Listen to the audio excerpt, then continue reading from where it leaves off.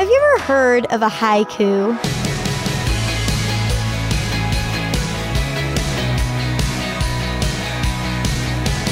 Hi there, I'm Natty Anderson, and you're listening to Unlocked, your daily key to unlocking God's Word in your life. In high school, I got into poetry, reading the greats, memorizing, and writing a fair share of my own. And haikus were something I never quite mastered. But I think they have the potential to spark some very beautiful and unique words. If you're interested in haikus, you gotta stick around for today's Devo, God's Delight, by G. Cam Congleton. My 12th grade English teacher taught me to love haiku, a form of poetry that originated in Japan.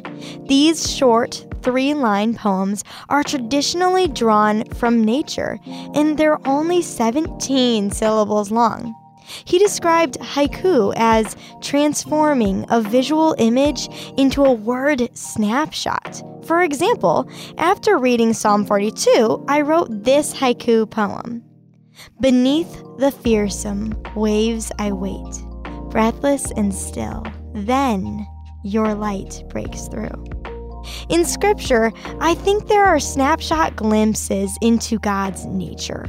For example, the writers of Psalm 42 feel forgotten and earnestly voice their complaint to God, yet they console themselves with images of God's faithful love. I hear the tumult of the raging seas as your surging tides sweep over me. But each day the Lord pours his unfailing love upon me, and through each night I sing his songs. Those are verses 7 through 8. Other passages show us vibrant images of God's love, like Zephaniah 3:17, where God declares he will take delight in you with gladness and rejoice over you with joyful songs. And Isaiah describes God delighting in his people as a bridegroom rejoices over his bride, anticipating the heavenly celebration of the wedding feast of the Lamb, when all God's people will rejoice with him at Jesus' return, as we read in Revelation 19:6-9. Now those are images to treasure. God rejoicing and all heaven celebrating with such joy that Revelation says the sound will be like the shout of a vast crowd or the crash of loud thunder. All because of our wonderful Lord Jesus, who cherishes us, his bride. Just as haiku captures the sensation of a moment, these scriptures capture the beauty of God's delighting in those he loves. Are we worth all that? Jesus says yes. He gave his life because of such delight, such love for us. As Hebrews 12:2 puts it, because of the joy awaiting him, Jesus endured the cross. How amazing to know that we are part of the joy Jesus anticipated, even as he gave his life, longing to greet us at the great wedding feast to come. So let's talk about this a little bit more. Which of today's scripture passages was your favorite?